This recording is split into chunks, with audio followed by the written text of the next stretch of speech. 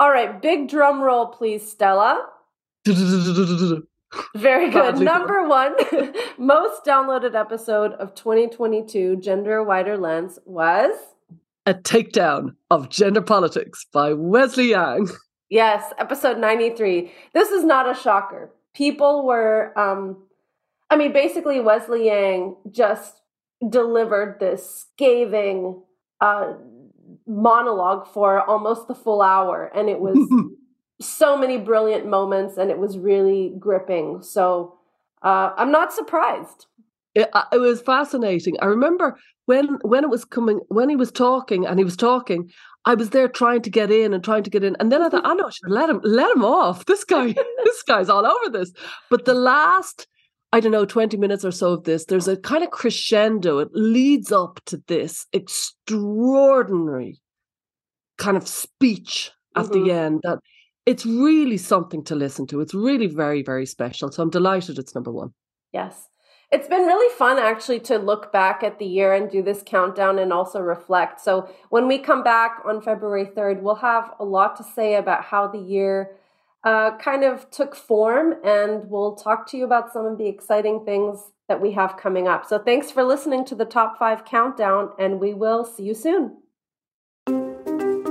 You're listening to Gender, a Wider Lens. I'm Stella O'Malley, a psychotherapist in Ireland. And I'm Sasha Ayad, an adolescent therapist in the United States.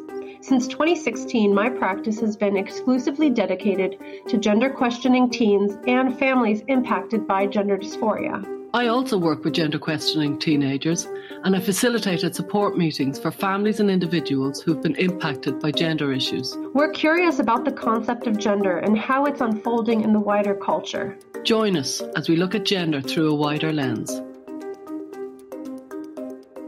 Wesley Yang, an essayist and public intellectual, has written extensively about 21st century America and the liminal position of the non-Black, non-white person. Coining the term successor ideology in 2019, Wesley has carefully analyzed this particular kind of ideology among left-wing movements that is centered around identity politics. Wesley has recently turned his attention towards gender issues, and in this episode he delivers a blistering analysis of how gender has become a socio-political juggernaut infiltrating society in every possible way.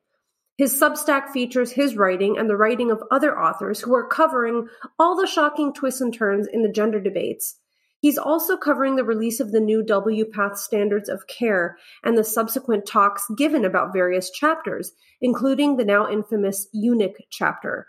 As you'll hear, Wesley has a truly incisive mind and a dynamic voice, and we're so thrilled he's pointing his attention towards pediatric gender transition and the horrible treatment that parents receive when they simply attempt to protect their children. So we will just let him speak for himself, and here is Wesley Yang. Hi, Sasha. Hi, Stella. We are joined by Wesley Yang. We are really glad to have you today. Good morning. How are you?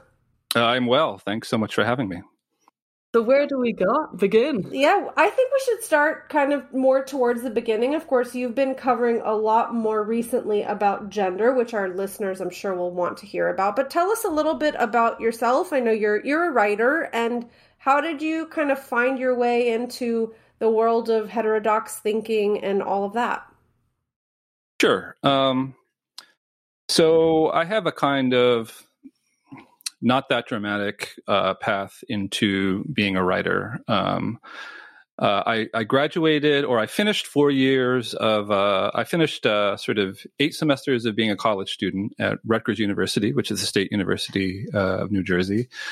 Back in 1997, I didn't have a degree. I went to work for a kind of local weekly newspaper. I was making $12,000 a year. It's a newspaper that they kind of throw on your sidewalk for free. I did that for a year. I went to a daily newspaper in the same kind of suburban New Jersey area, covering basically sort of NIMBY politics and suburban politics and that sort of thing. Covering local town councils, police blotters, and the rudiments of reporting. But I had intellectual ambition. So I wanted to write for publications like the New York Review of Books. I had no idea how to do that, but I had a friend who started writing for a publication called Feed Magazine, which was one of the early webzines, and that kind of, and he let me sort of tag along and meet some people in the New York City milieu of writers, one of whom started a publication called N+1. Which was at the time a kind of feeder publication into the mainstream press. And back then, things were very different. There was no social media. There was a tiny handful of people, most of whom had graduated from Ivy League colleges, that worked at all of the major New York City newspapers and publications. And you could not break in. You had to toil away for a decade into your 30s, right, as a fact checker or as an editorial assistant. There was really no other way into it. But N+1 became a kind of farm team for those publications. And then I wrote an essay called The Face of Sung-Hui Cho back in 2007. And that was my first piece in N+1. And it became kind of a phenomenon within the sort of the world, the small world of people that decide, who gets into New York Magazine. And then I was recruited to write a piece for New York Magazine, which in 2011.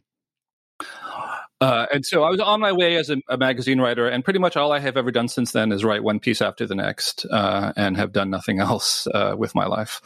So your talent got you there. Could you tell us about that essay? Because that's a really kind of defining moment, really, for your career, but anyway, for an understanding of this new kind of thing that has arrived in our world in the last 20 odd years. Yeah. So, the essay was about what was at the time the largest mass shooting in American history, I believe. And it was by this kind of Asian American college student who had some mental difficulties, but he had done some things that were kind of unique to the internet age, which is that he had created a manifesto and filmed some videos of himself and then sent them off to various television networks. And his manifesto was a crazy document, but it also kind of expressed this fantasy of a sort of coalition of losers, and not defined in racial terms or not defined in any terms that fit within the various rubrics of the identity politics of its time. And so one of the interesting facets of the story that I talk about is that he was a creative writing student at Virginia Tech, and he was a student in the class of a woman named Nikki Giovanni. And Nikki Giovanni was a Black nationalist poet, and among her works, which I quoted at length in my essay, was it was a famous Black nationalist poem that, among other things, said, can you piss on a blonde head? Can you chop it off? So it was a kind of the argument that it made, to the extent that it had one, and it used the N-word repeatedly, was to say that, Black people are always killing each other. Why are we not waging war on the rest of society? And so I make this distinction in the essay between a kind of Black nationalist revolt that was legible, that people understood what it meant, and that could be perceived as literature.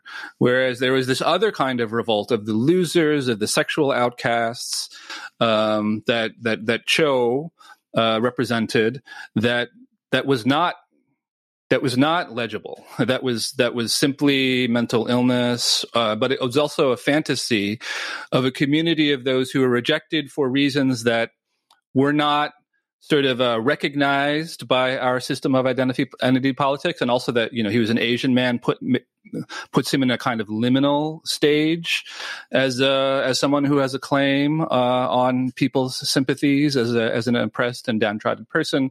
And these are the things that I kind of dealt with. I don't exactly resolve them in the essay, but I kind of go through them, and I posit the existence of this kind of revolt of the otherwise undesirable. And I say, this will never happen, right? Because the undesirable don't have solidarity by virtue of the fact that they're undesirable. Of course, I was quite mistaken. And in 2018, when this essay was collected into a book, I called The Souls of Yellow Folk, I did an introduction where I say, well, why are we publishing this essay again? Why is it relevant today? And is there a reason to read this essay in light of the way the culture has changed over the last 10 years? And the answer I came up with regard to my own essays is that, yes, it's actually more relevant than ever before.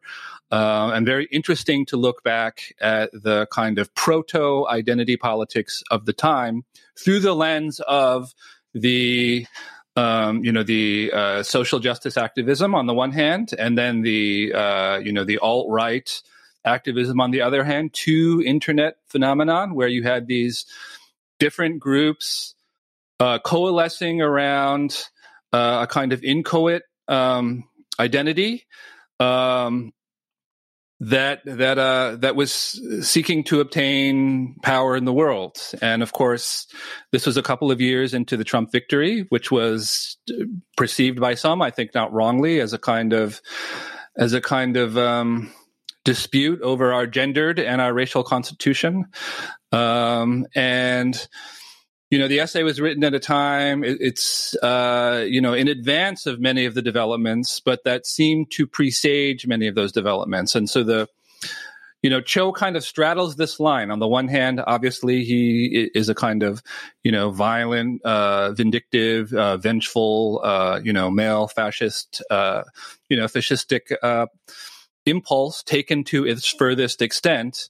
But at the same time, there are these arguments that everyday life is a matrix of oppression for persons like himself that also are echoed on the other side. And so we have these kind of mirror images of themselves that of a kind of mirror images of racial and gender depression, from different points of view, and sort of we have the group that is kind of denied any recognition as those who are sufferers, like men and white people, and presented as dogmatically presented as the oppressors. And in a configuration such as that, it also seems inevitable that those groups will also develop their own, politics of online grievance and identity formation.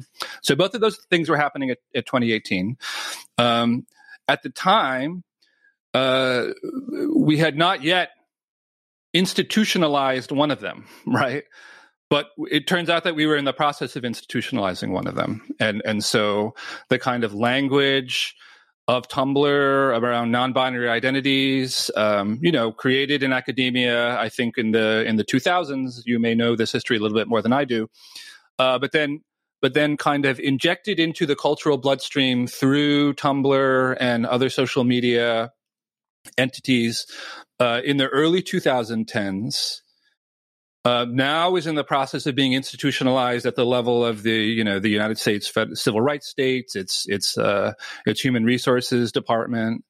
And so this is where I come in, making a kind of, what is perceived to be a heterodox turn, although it's not really a departure from the way I went about looking at these things in the past. It's just that the culture has evolved so much, and we have seen that process that I just referred to of an institutionalization, right, of these categories, because the people who are on Tumblr in 2013, now they're not quite the executive director of of whatever, but they are the executive assistant to the executive director of various nonprofit institutions that are responsible for our bureaucratic language. And they are in a position, it turns out to be the case, to engage in junior employee activism that is responsible for the transformation of official bureaucratic language we see across various, like the Women's March. They recently sort of tweeted. This is just one example that happened to cross. This is happening nearly every day. If your feminism is not intersectional, it is not feminism. Claims like this happen all the time. We have the ACLU. I think they they edited language. They edited a quote by Ruth Bader Ginsburg in order to make it sort of gender gender inclusive, to kind of remove the reference that she made to women. And so, those kind of Tumblr online social justice warriors made what turned out to be very quick. It wasn't even a long march through institutions. All they had to do was show up, be the people in the pipeline, be the most passionate people, and they could make the institutions that are responsible for our kind of shared bureaucratic official reality engage in a process of root and branch transformation of our understanding of human nature and biological reality in just the course of a handful of years. And so for me, I began saying, well, okay, I occupy this kind of liminal position as a non-black, non-white person in a culture that is racially polarized between white and black. And of course, we're in the process of, America is in the process of kind of metabolizing the fact that over the last 30 years, we have been integrating, there has been mass immigration to this country of mostly non-black, non-white diversity. And so the way that I see this is that the politics of MAGA, right, the kind of backward-looking politics of a kind of reassertion of white identity, and then the politics of what I refer to as the equity agenda, right, are really about trying to resolve the question of which way, right, our non-black, non-white diversity is going to go. It's Hispanics and Asian Americans who actually hold the balance. And both of these groups have an interest in rejecting both MAGA and the equity agenda, right? Because between the years 2014 and 2019, the group whose income grew the fastest were Hispanics. And the group whose incomes who grew the next fastest were Asian Americans. So the most kind of economically dynamic groups in the country and the demographically growing groups in this country.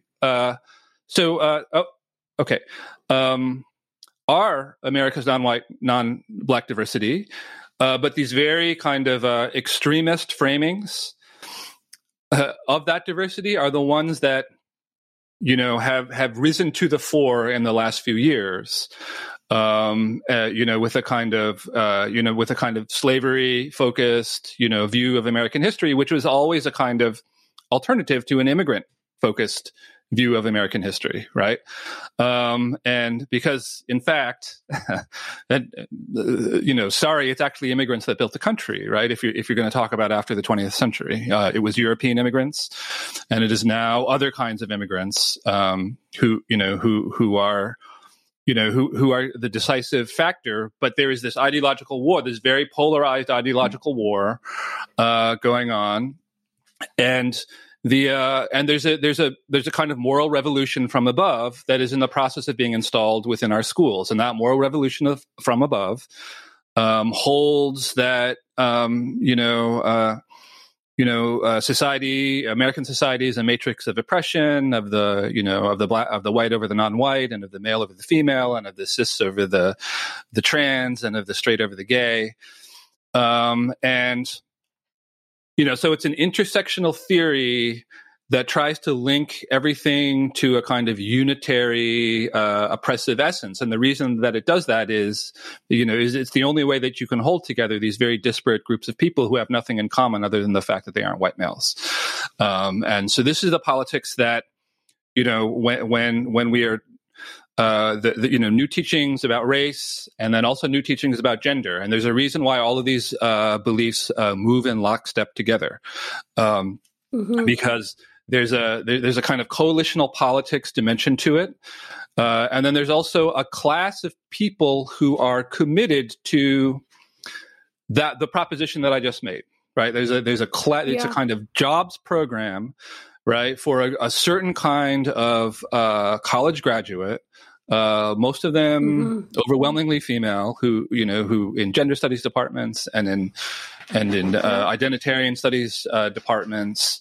We minted thousands of such people who grew up in these kind of online sort of academic echo chambers, and their beliefs were never tested by empirical reality, but they were able to create these. They were able to manufacture these consensuses among themselves by having journals to themselves and peer reviewers who were only accountable to their own dogmas, and they created a whole body of they created a whole body of grievance and of for them what counts as knowledge. So a universe of citations where they're able to say things such as the gender binary was invented by Western colonialists and imposed on indigenous people who were gender fluid and gender queer by default. This is a kind of quarter truth, right? I mean, there's nothing to it.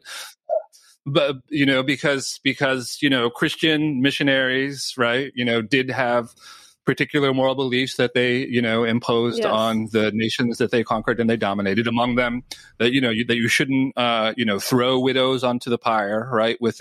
And so there's examples of that, and also like, oh well, maybe we shouldn't keep human beings as slaves, and they put an end to that. And they did have certain Victorian ideas, right, about gender that may have been more rigid than the societies in which they, colonized.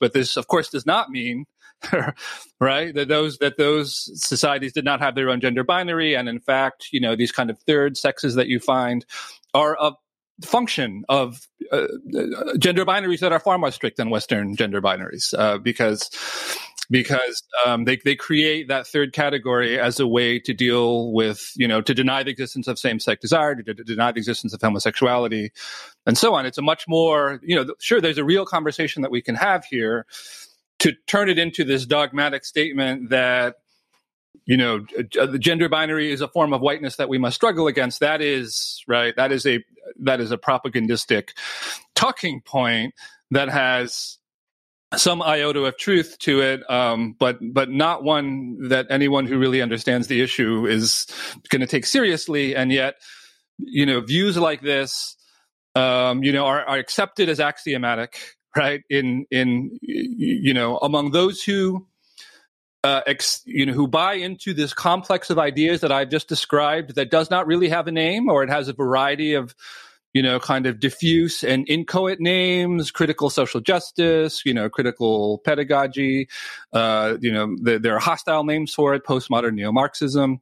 But I wanted a term that was fairly neutral sounding, and so I sort of coined one while I was, on Twitter, and I call it a successor ideology. And successor ideology sort of underscores the fact that it is something that moves beyond liberalism. And but it sort of originates out of liberalism. It grows out of it, but it turns out to annul many of its values in the process. So in the same way that like Marxism is a kind of successor ideology to liberalism, Marxism says that, so liberalism promised freedom and equality, but it produced massive economic inequality. And so what we're going to do is we're going to realize the unfulfilled promises of liberalism, in fact, through the dictatorship of the proletariat, right? And so social justice, successor ideology is similar is a successor ideology in the sense that it says, you promised freedom and equality. That's what liberalism does. But in fact, there are all of these differences and hierarchies between people, and the distinctive category of a successor ideology, or the distinctive thing that sets a successor ideology apart, is that it begins to reinterpret distinctions between better and worse, distinctions between health and unhealth, as themselves product of oppression. And so if you were to create a movement to create awareness around like treating like overweight people with kindness, that would be a kind of traditional liberal humanism. Successor ideology says that, in fact, it is the psychological harm that is done by telling people that BMI is correlated, right, with higher degrees of bad health outcomes. that the harm that is done by stating this empirical fact is worse than the harms that are done by having a higher BMI, right? When you actually attack the knowledge-seeking and knowledge-certifying function and replace it by this kind of war on, all violence and oppression, and the term violence having been reformulated to refer to hurting someone's feelings, then we're talking about that's a successor ideology, right? We've crossed over the barrier to saying, oh, there are these like illegitimate hierarchies of race and gender that we have to struggle against, to saying that, no, actually, like empirical reality is a kind of oppression, and we must not acknowledge it.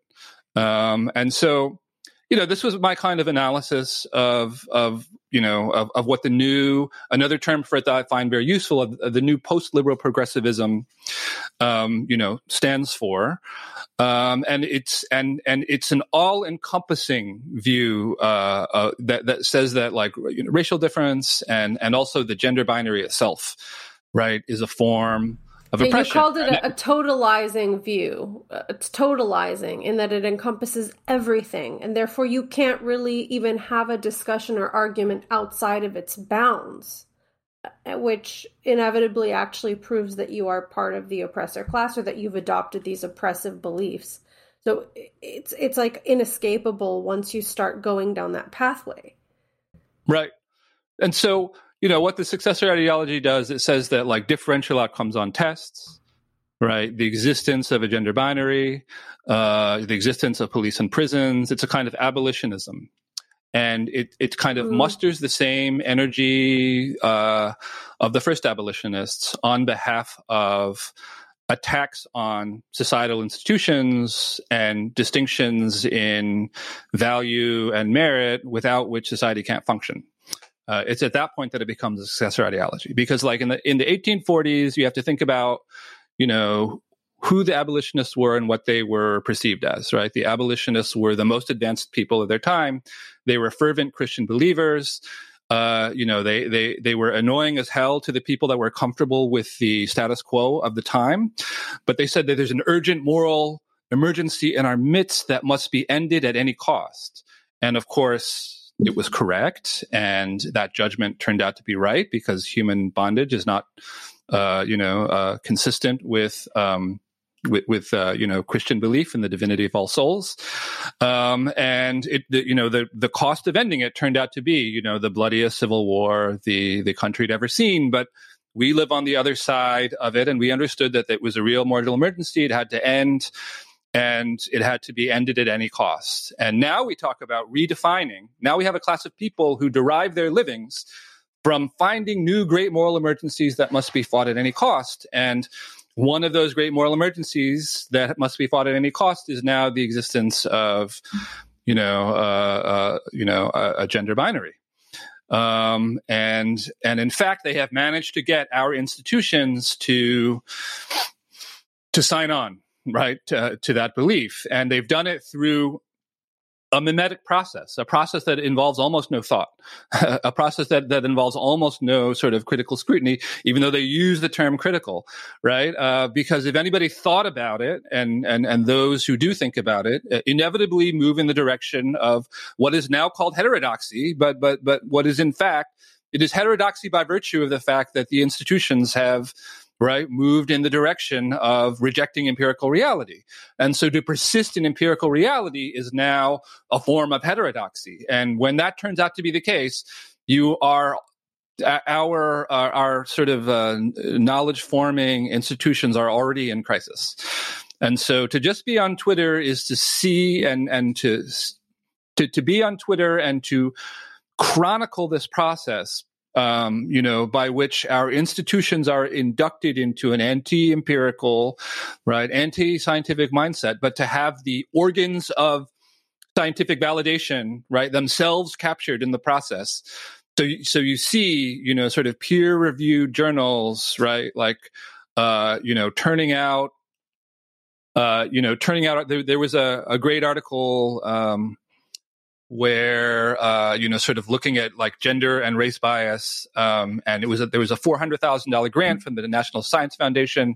And you had this woman, she wrote this long sort of, kind of self-criticism of herself as a privileged white woman. And then there was, and then you looked at the study for which the taxpayer paid $400,000, and it turned out to be the case that there was like a whiteboard, and then that a man was writing on, and then you had these women looking at it, and then there was just like an analysis of this, and that proved the existence of gender bias, and not that inconsistent with like a lot of that kind of thing that is now deemed to be scholarship, and the citations upon which we are able to claim things such as like there's a consensus on behalf of gender affirming care, even though when Northern European social democracies review the same evidence, they reach a very different conclusion, and more than one of those entities do it. They reach the conclusion that in fact, and here I'm quoting, a recent post by Lisa Sellen Davis where she talked to the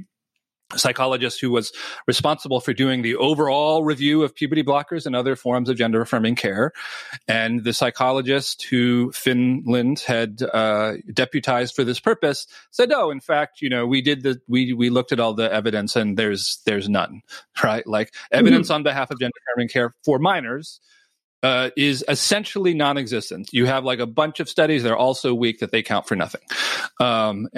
So this process of ideological capture is more advanced in the on this issue than in any other issue. And so because this was my interest, I naturally gravitated toward it.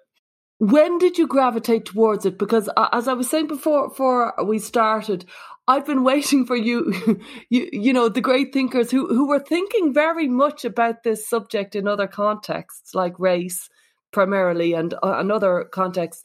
And I was like, why aren't they coming in on the gender? Where are they?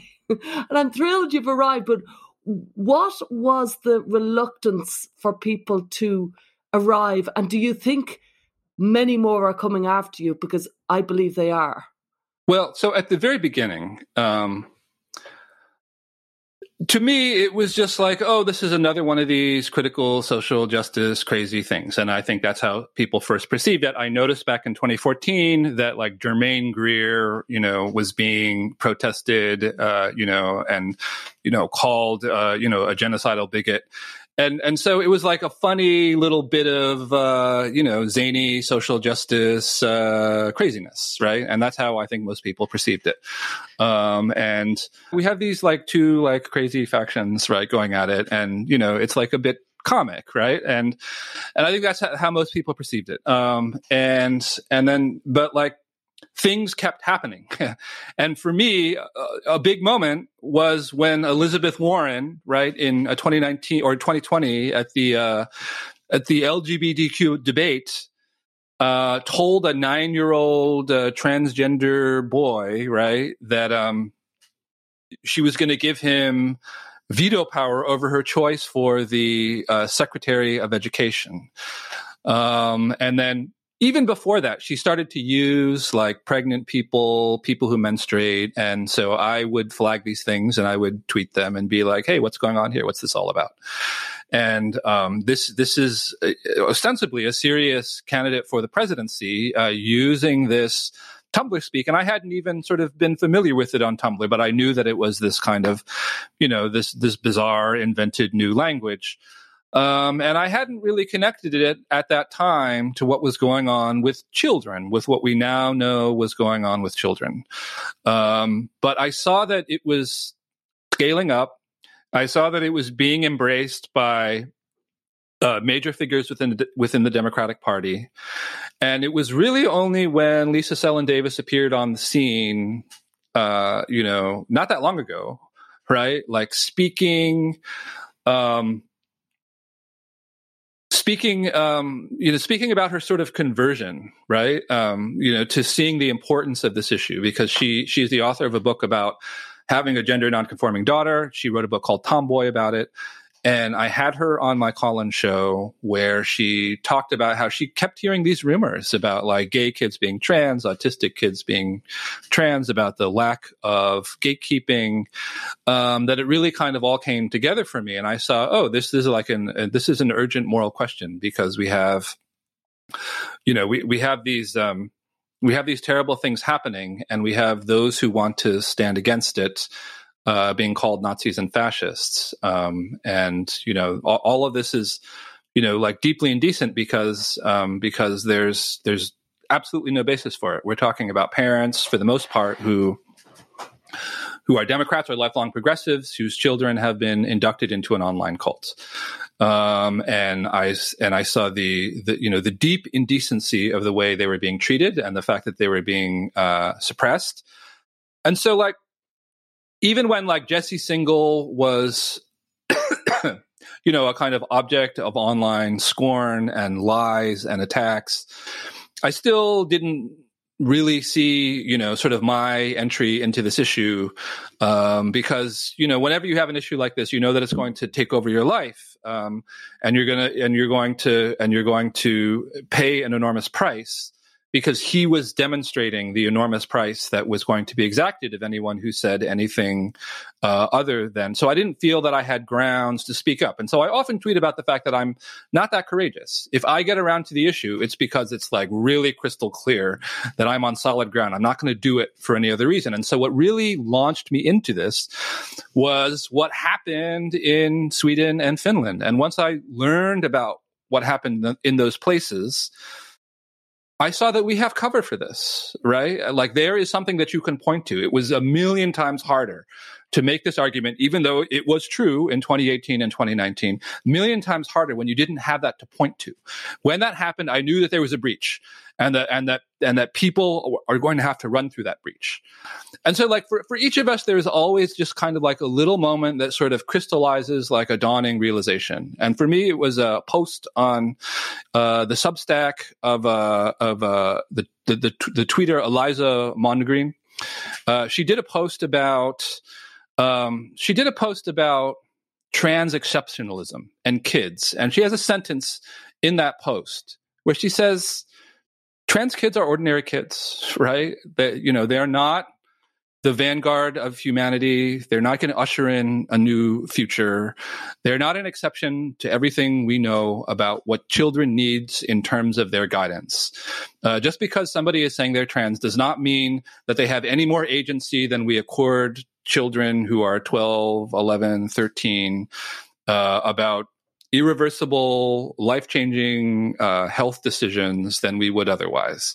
They're not and for me, that was a kind of, I don't know, just like a sentence that kind of cracked open, what I understood. And I didn't even know at that time the extent to which, the hospitals were acting on this, sort of newly manufactured consensus around gender-affirming care. And only recently did I find out that between the years 2017 and 2020, Boston Children's Hospital, they put it in a journal article, did chest surgeries on, 64 girls. And so this consensus was reached a while ago. It was reached in the mid 2010s, and they began acting on it, and they did it under cover of darkness. And it's a kind of weird undercover of darkness, because they were publicizing it on their own websites, but nobody else knew about it. And recently people have been finding out about it, and they've been finding out about it because these dogmas and these doctrines have started to filter into people's schools. And they're filtering into people's schools. Parents are noticing it. They're noticing that their children, sometimes in the earliest years, are being told that they have a gender identity, and they can be male, female, both or neither, on the basis of, their subjective feeling that is untethered from their, morphology or their genetics or the gametes that their bodies produce. And this is a fairy tale, and this is a falsehood, and this is actually a lie. And it's a lie that is being made systematically, turned into a dogma, treated as truth, and laying the groundwork for an enormous expansion of a social contagion that we're already seeing on the basis of a peer-to-peer online phenomenon.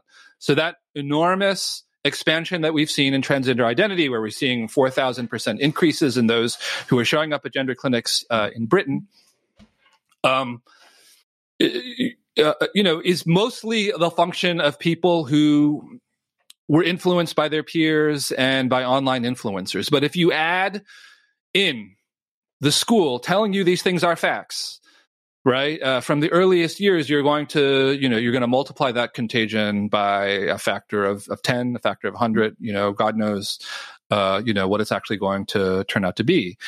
And so one of the things that I learned while I was, one of the things that I've been learning, I recently did a post at my Substack, which was a guest post by a public school teacher in a blue city who describes, he's a math teacher, but, he doesn't have a class with fewer than 2 trans-identified girls in it.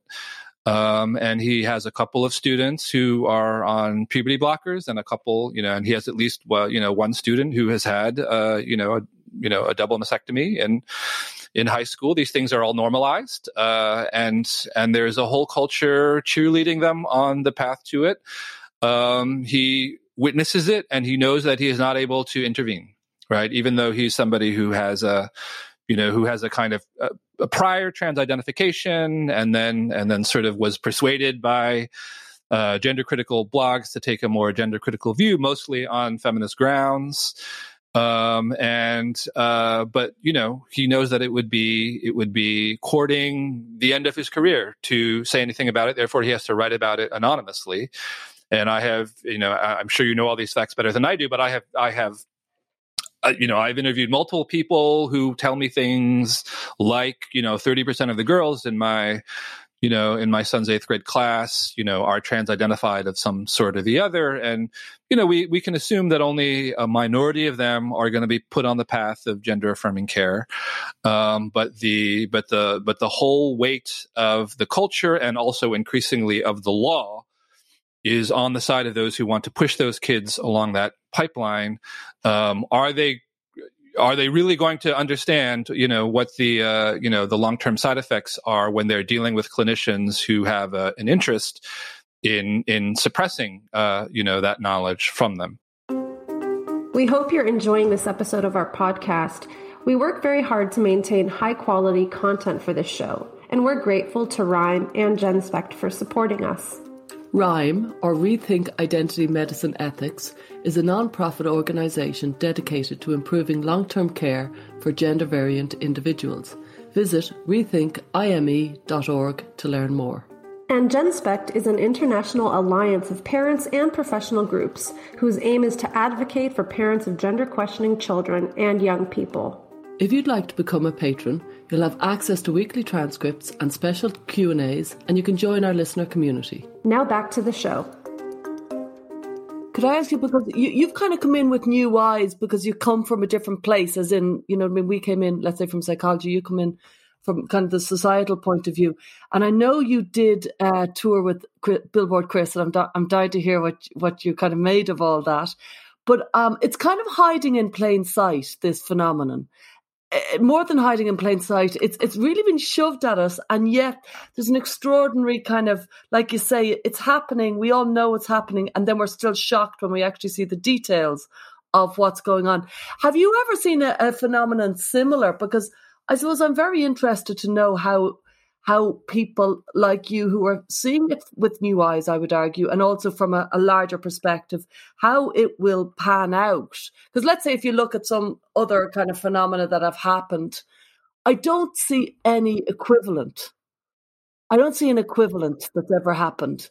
And so it's really hard to know. Yeah. You have bits and pieces of antecedents, right? We have kind of like recovered memory syndrome, right? And there were people who, as recently as in the 1990s, they did a poll of clinicians, psychologists, and I think 90% of them believed it was real. But you still had a functioning press back then, and you had enough space within academia for a heterodox person on this issue to be able to prove, right, in the face of all of the cultural energy and pressure on this issue, that no, in fact, right, there isn't any basis to believe this is real, right, and the press was able to serve as a check. And so this is an argument that, kind of Lisa Sellen Davis makes, right? Like this happened, in Sweden, they did a documentary where they found, inadequate gatekeeping, and they found regret, and they found clinicians who were fanatical members of a cult pushing their patients into it. And as there was public outrage, and then there was a reversal of their policy. And so if something like that by sort of, one of America's major press outlets were to come out, that ought to be a similar kind of phenomenon, but that thing is not allowed. And it is now being done by partisan media. And so this is the thing that I kept talking to Chris about, because Chris sort of, Chris is happily, courting, fairly right-wing members of the House, and he's not actually that informed about them. His policy is he's going to talk to anyone, and he's going to talk to anyone. He's going to tell them true facts, and he's going to make a really reasonable pitch. And he's done that in all of the places that he's gone to. So he went on Marjorie Taylor Greene's podcast, and he made a very reasonable pitch. And if she is informed by him, she's going to go around, she's going to be repeating some of his points, and those points are going to be empirically correct, reasonable, and based in fact. But because she's saying it, those very empirically correct, moderate, and reasonable points are going to be perceived by half of the country as paranoid, right-wing conspiracy theory. And so that this is, I asked him about this a dozen times over the course of 7 days, and he was always consistent in saying, this is going to cross partisan lines because people have families that are cross-partisan, and my goal is just to get as many people in absolute terms to know about what's going on. And so I'm going to use any outlet that is available to me. And that's a strategic choice that he's made, and I could see how it might work, and I can also see how it might backfire spectacularly. I don't know the answer. But many people who are sort of politically progressive immediately recoil against that kind of strategy. And I understand why they recoil against that kind of strategy, because when you're here, because because the country is so polarized along partisan lines.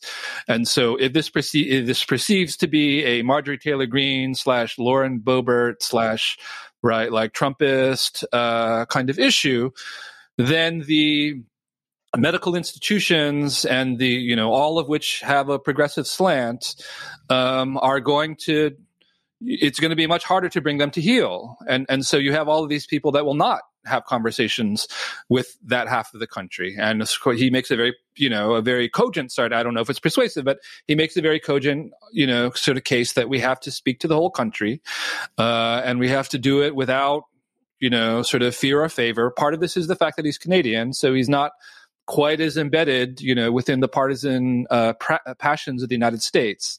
So, but, the things that I basically learned from him is like he made a series of claims about what it's like when he goes out on the street wearing his billboard saying, no child can consent to puberty blockers, and no child is born in the wrong body. So he puts himself in a sandwich board. He looks like a crazy person. However, he makes sure to dress very nattily in order to counteract the effect of the sandwich board. And he goes on to various street corners. I went with him to the Lincoln Memorial, and I went with him to Brown University. And, there's a few things that he tells me, which is, first of all, that like the people who say positive things toward him versus those who say negative is like 9-1. And that turned out to be right. Right? Like almost everybody, everywhere we walked around Washington, D.C., people would say, amen, brother, you're doing, God's work. People of all, a guy from Qatar was like, yeah, you have a lot of fans in Qatar. And, like black guys come up to him and are like, yes, absolutely, but there's one demographic that always hisses at him and curses at him, and that is women under the age of 25.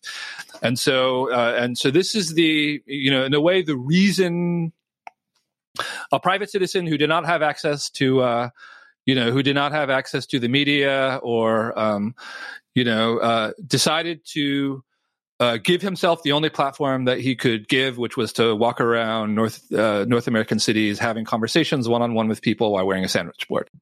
Do you remember Hans Fallada from Alone in Berlin? Do you remember that book? Yes. It's a classic book from the war, and he went around Berlin during the war years giving postcards, putting postcards. He always makes me think of Alone in Berlin. He's doing the same thing in a different way, like. Yeah, and so the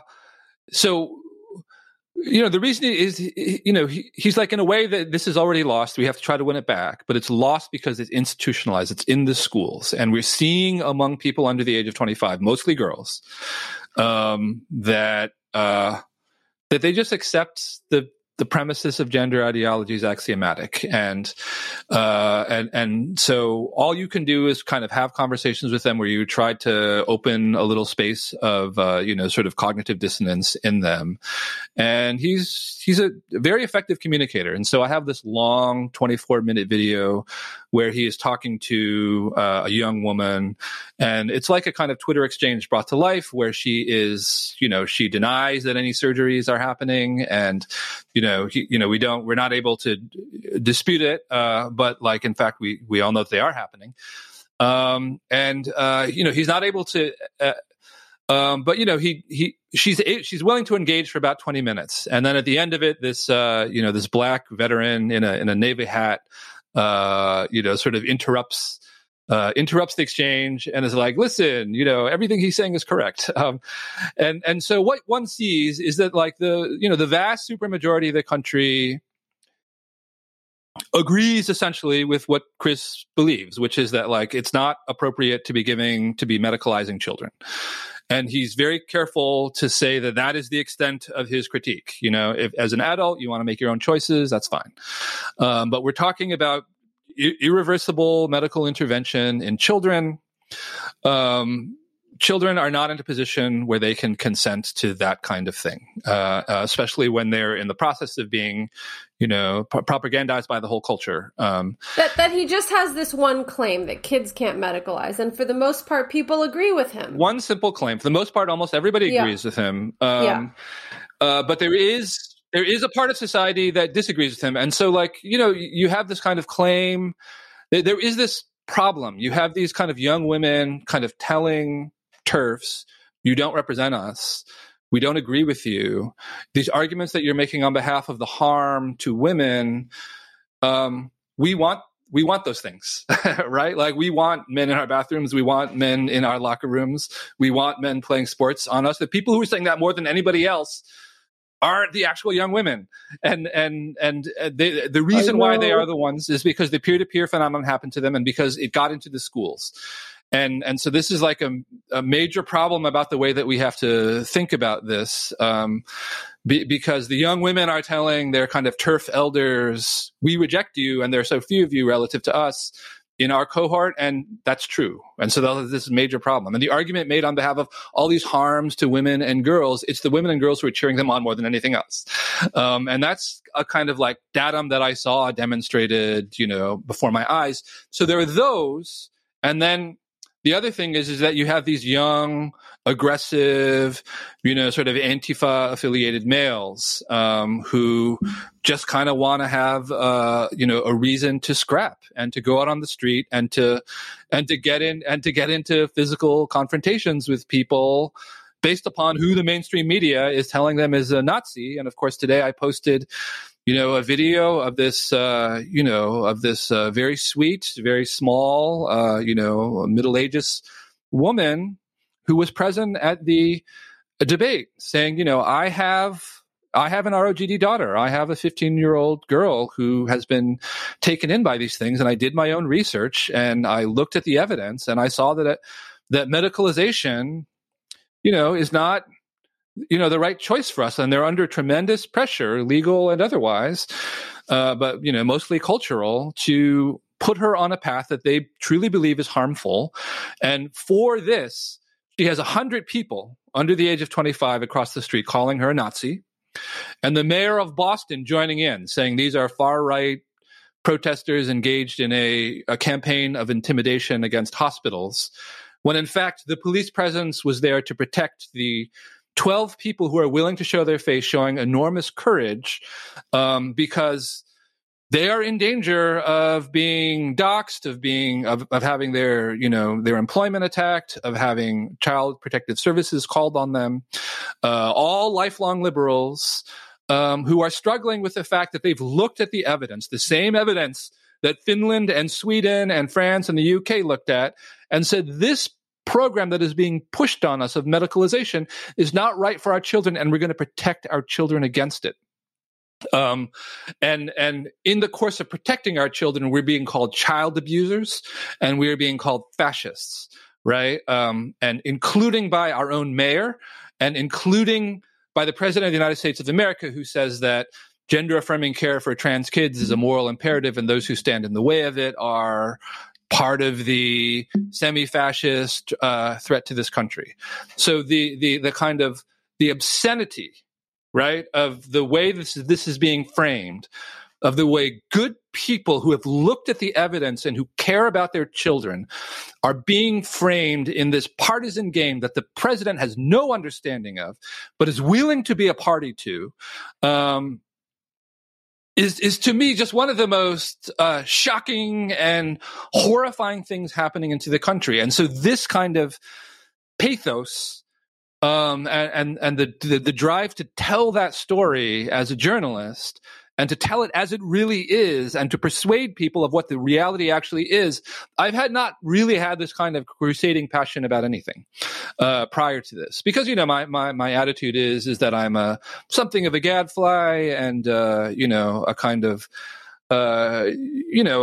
detached observer, of late imperial decline, who sort of, for the most part, tweets and writes, pretty detached and, sarcastic views of things. But on this issue, when I see that woman speaking about her love for her daughter and her wish for her to express her gender in any way she wishes, but to protect her against medical interventions that have lifelong and serious health consequences, and to have that person framed in this way, to me, I just want to scream, have you no decency at all those people?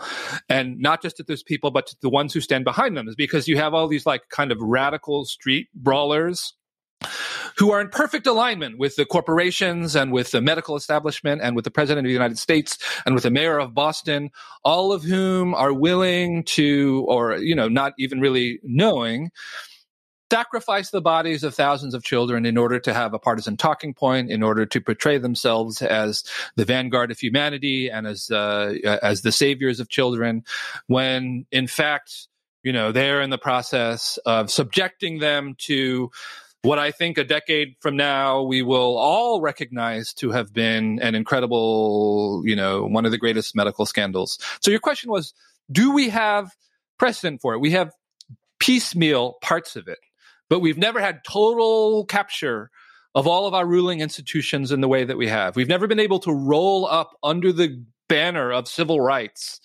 right? Like the whole infrastructure of law and of policy and of administration and of medicine in the way that we have on this issue. And so, I'm writing an essay right now called, Transgenderism, the Highest Stage of Successor Ideology. All of the different elements of a non-electoral politics of institutional capture that takes activist professionals and professional activists working in concert with each other in order to capture the organs of power and control within our society, in order to to bring about a desired result that portrays itself as being, at the vanguard of humanity and our fight against violence and oppression, but that in fact rules out the kind of critical scrutiny to ask, in fact, whether we are doing good or doing harm, right? Transgenderism is furthest advanced in all of these things. And what's so fascinating, from the perspective of the theorist of successor ideology, is that precisely because it's a category that anybody can identify into, that in demographic terms effectively doesn't even really exist, right? Like it's so small in number, but that can be redefined as something that anyone can identify into and then ally themselves with a socio-political cultural juggernaut makes it a kind of pure invention of political correctness in a way that the actual existence of other groups is a kind of break, right, on making them like a pure entity of power. And having this be a pure entity of power makes them a kind of ideal subject. And of course, we're going to create other populations along these terms. We're already talking about eunuch identity at WPATH. And so we have a class of people who are committed to the continual manufacture of a treadmill of new forms of oppression that we can declare ourselves to be fighting against.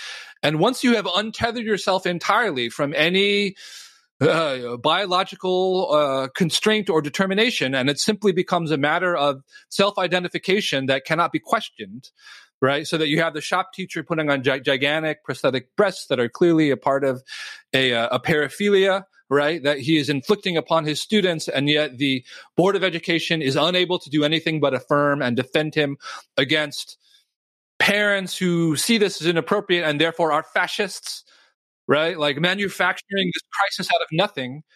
This is a dynamic that can go on forever. Wait, we have to stop this dynamic going on forever. Do you think we might be reaching it?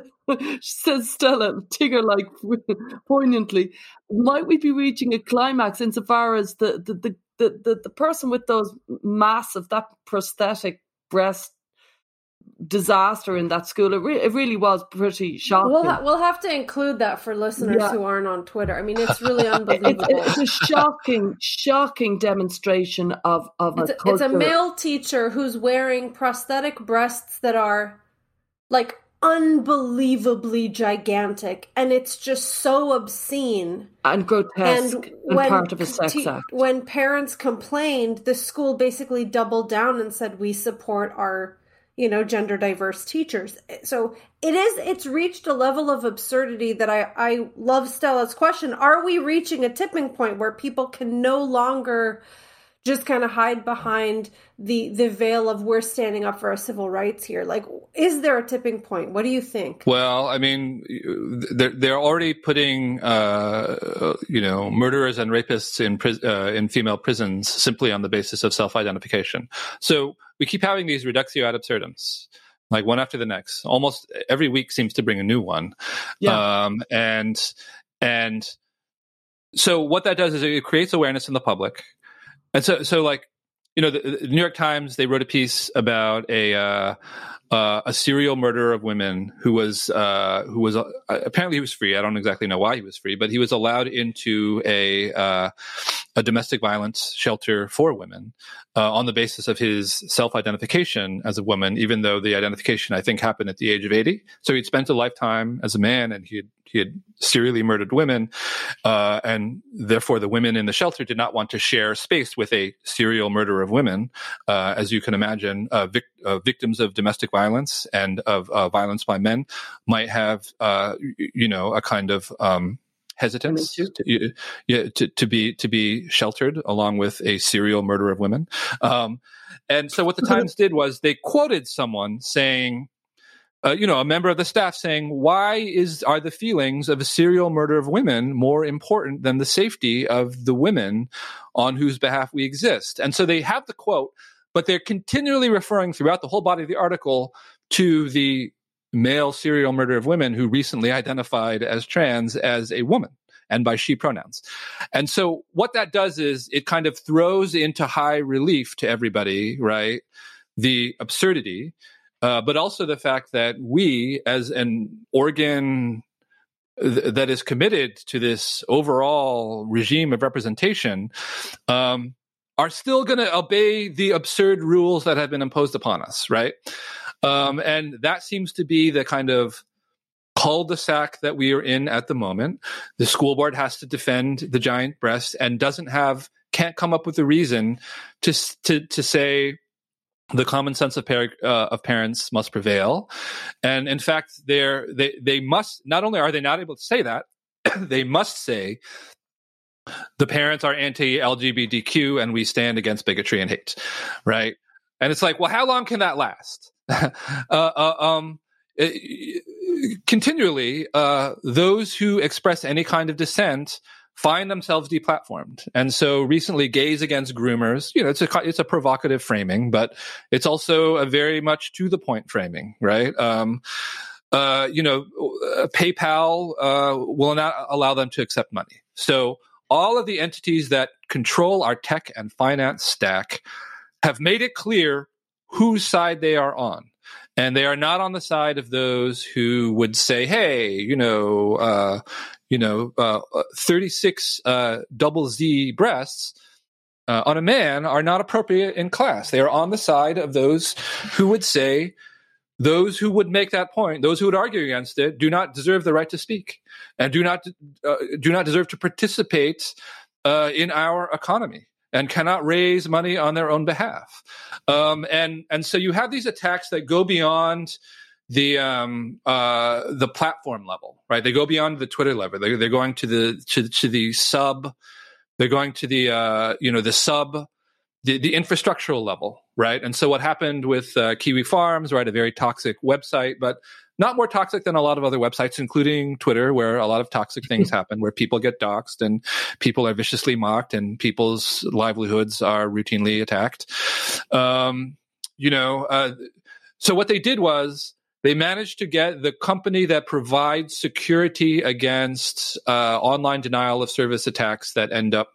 And so what they're doing is they're removing protection against crime for those who are judged to be disfavored entities that speak against, right, the ruling consensus. And that ruling consensus doesn't just include people that we all agree are bad, white nationalists, white supremacists, Nazis, but gender critical women have been put sort of in on par with those groups and are treated as such by those who control your ability to get a message out.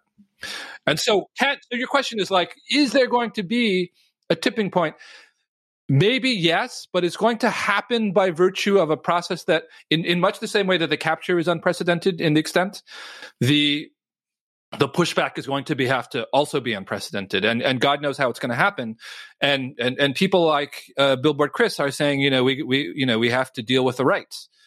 And there are a lot of people who are afraid to do that. And he's taking that step. And we're going to see whether he's going to wake more people up or whether he's going to just get deplatformed because he's going to be associated with these people who are already existing on thin ice, like Marjorie Taylor Greene. So you see what I mean? It's like, so is he, and is he just going to provide ammunition for those who are going to say this sweet old lady here who's trying to defend her daughter, right?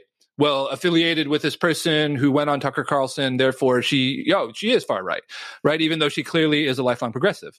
So clearly all of those attempts are going to be made. The question is, as people learn the truth, as they're exposed to reality, is there going to be a kind of silent consensus that then some reasonable common sense politician is going to be able to be able to mobilize on their behalf, right? Like put themselves in a position of power where they're going to be able to restore sanity, right, onto institutions that have that are so captured by a social process, right? And they're captured not by the law, they're captured by peer pressure. And they're willing to do things that, because the people who still are in charge are still normal people who are being pushed by their junior employees and who can't find a way to say no to them, because the social pressure on them is so great that there is no opening for them to say, no, actually, we're not gonna add the pronouns, right, to the intake form. And it's like we're seeing that those who control the intake forms, exert a tremendous amount of influence on our reality. They are making it so that you cannot apply for a job, apply for a university without declaring your allegiance to the ideology. Whether you understand the full implications of what you're doing or not, you have said that I am a man by virtue of the fact of my identification as a he, him. And they're getting you to do that time after time. And they're making it so that you cannot participate in society without having done that. And having done that a certain number of times, whether or not you ever believed or you ever agreed, cognitive dissonance is hard to deal with, and what people tend to do is they tend to align their beliefs with the actions that they're being forced to take. And by virtue of this process, a whole cohort of women under the age of 25 have been inducted into a set of beliefs. And as they grow into, positions of authority throughout society, there doesn't seem to be any way for them not to be able to continue this process unless a contrary social process, unprecedented in its scale, as yet, unknown in what form it takes, arrests that process, because the institutions that generate the intake forms, that generate the basic way that we bureaucratically structure things, they've already been fully captured, and now we just see a kind of infill of a conclusion that they've already reached whenever, for example, the House of Representatives does something like take the words mother, father, brother, sister, right, out of the official language to be used in legislation. That's something that they did.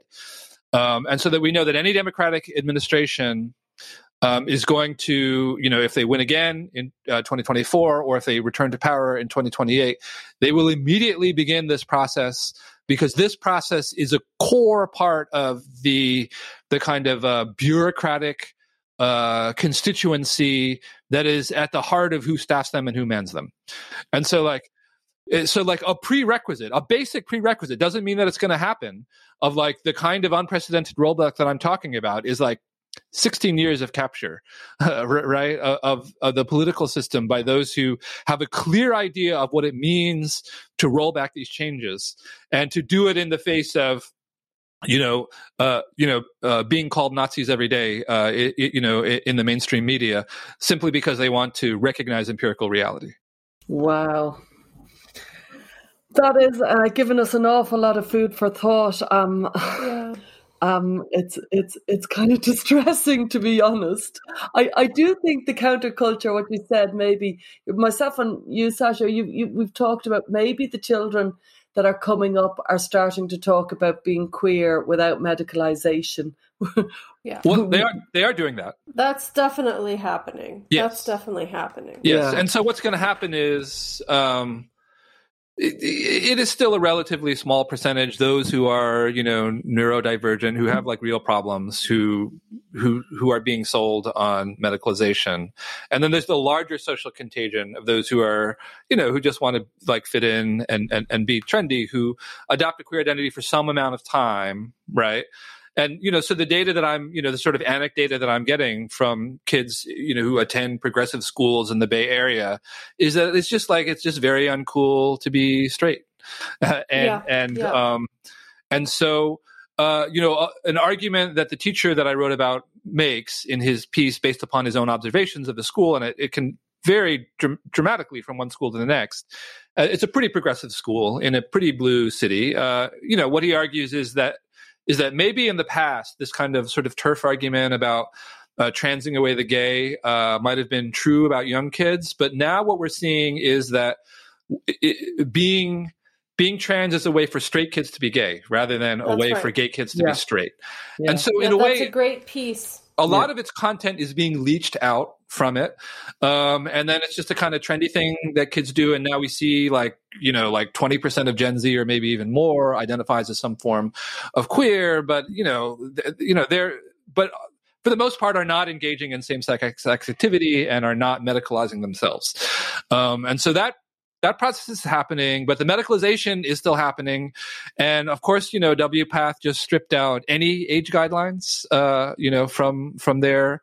from their guidelines, and they're moving on to unique identities, and which will involve medicalization. And so that is an interest of people who are committed to the ever expansion of market opportunities for themselves to do surgeries on people, and they're not going to stop, and they're not going to stop on the basis of that. They've had some whistleblowers from their ranks who've gone to the press and said there isn't actually any gatekeeping going on anymore, and so they have done that. But that doesn't mean anything, because one of the people who did go to the press and say, there's a problem.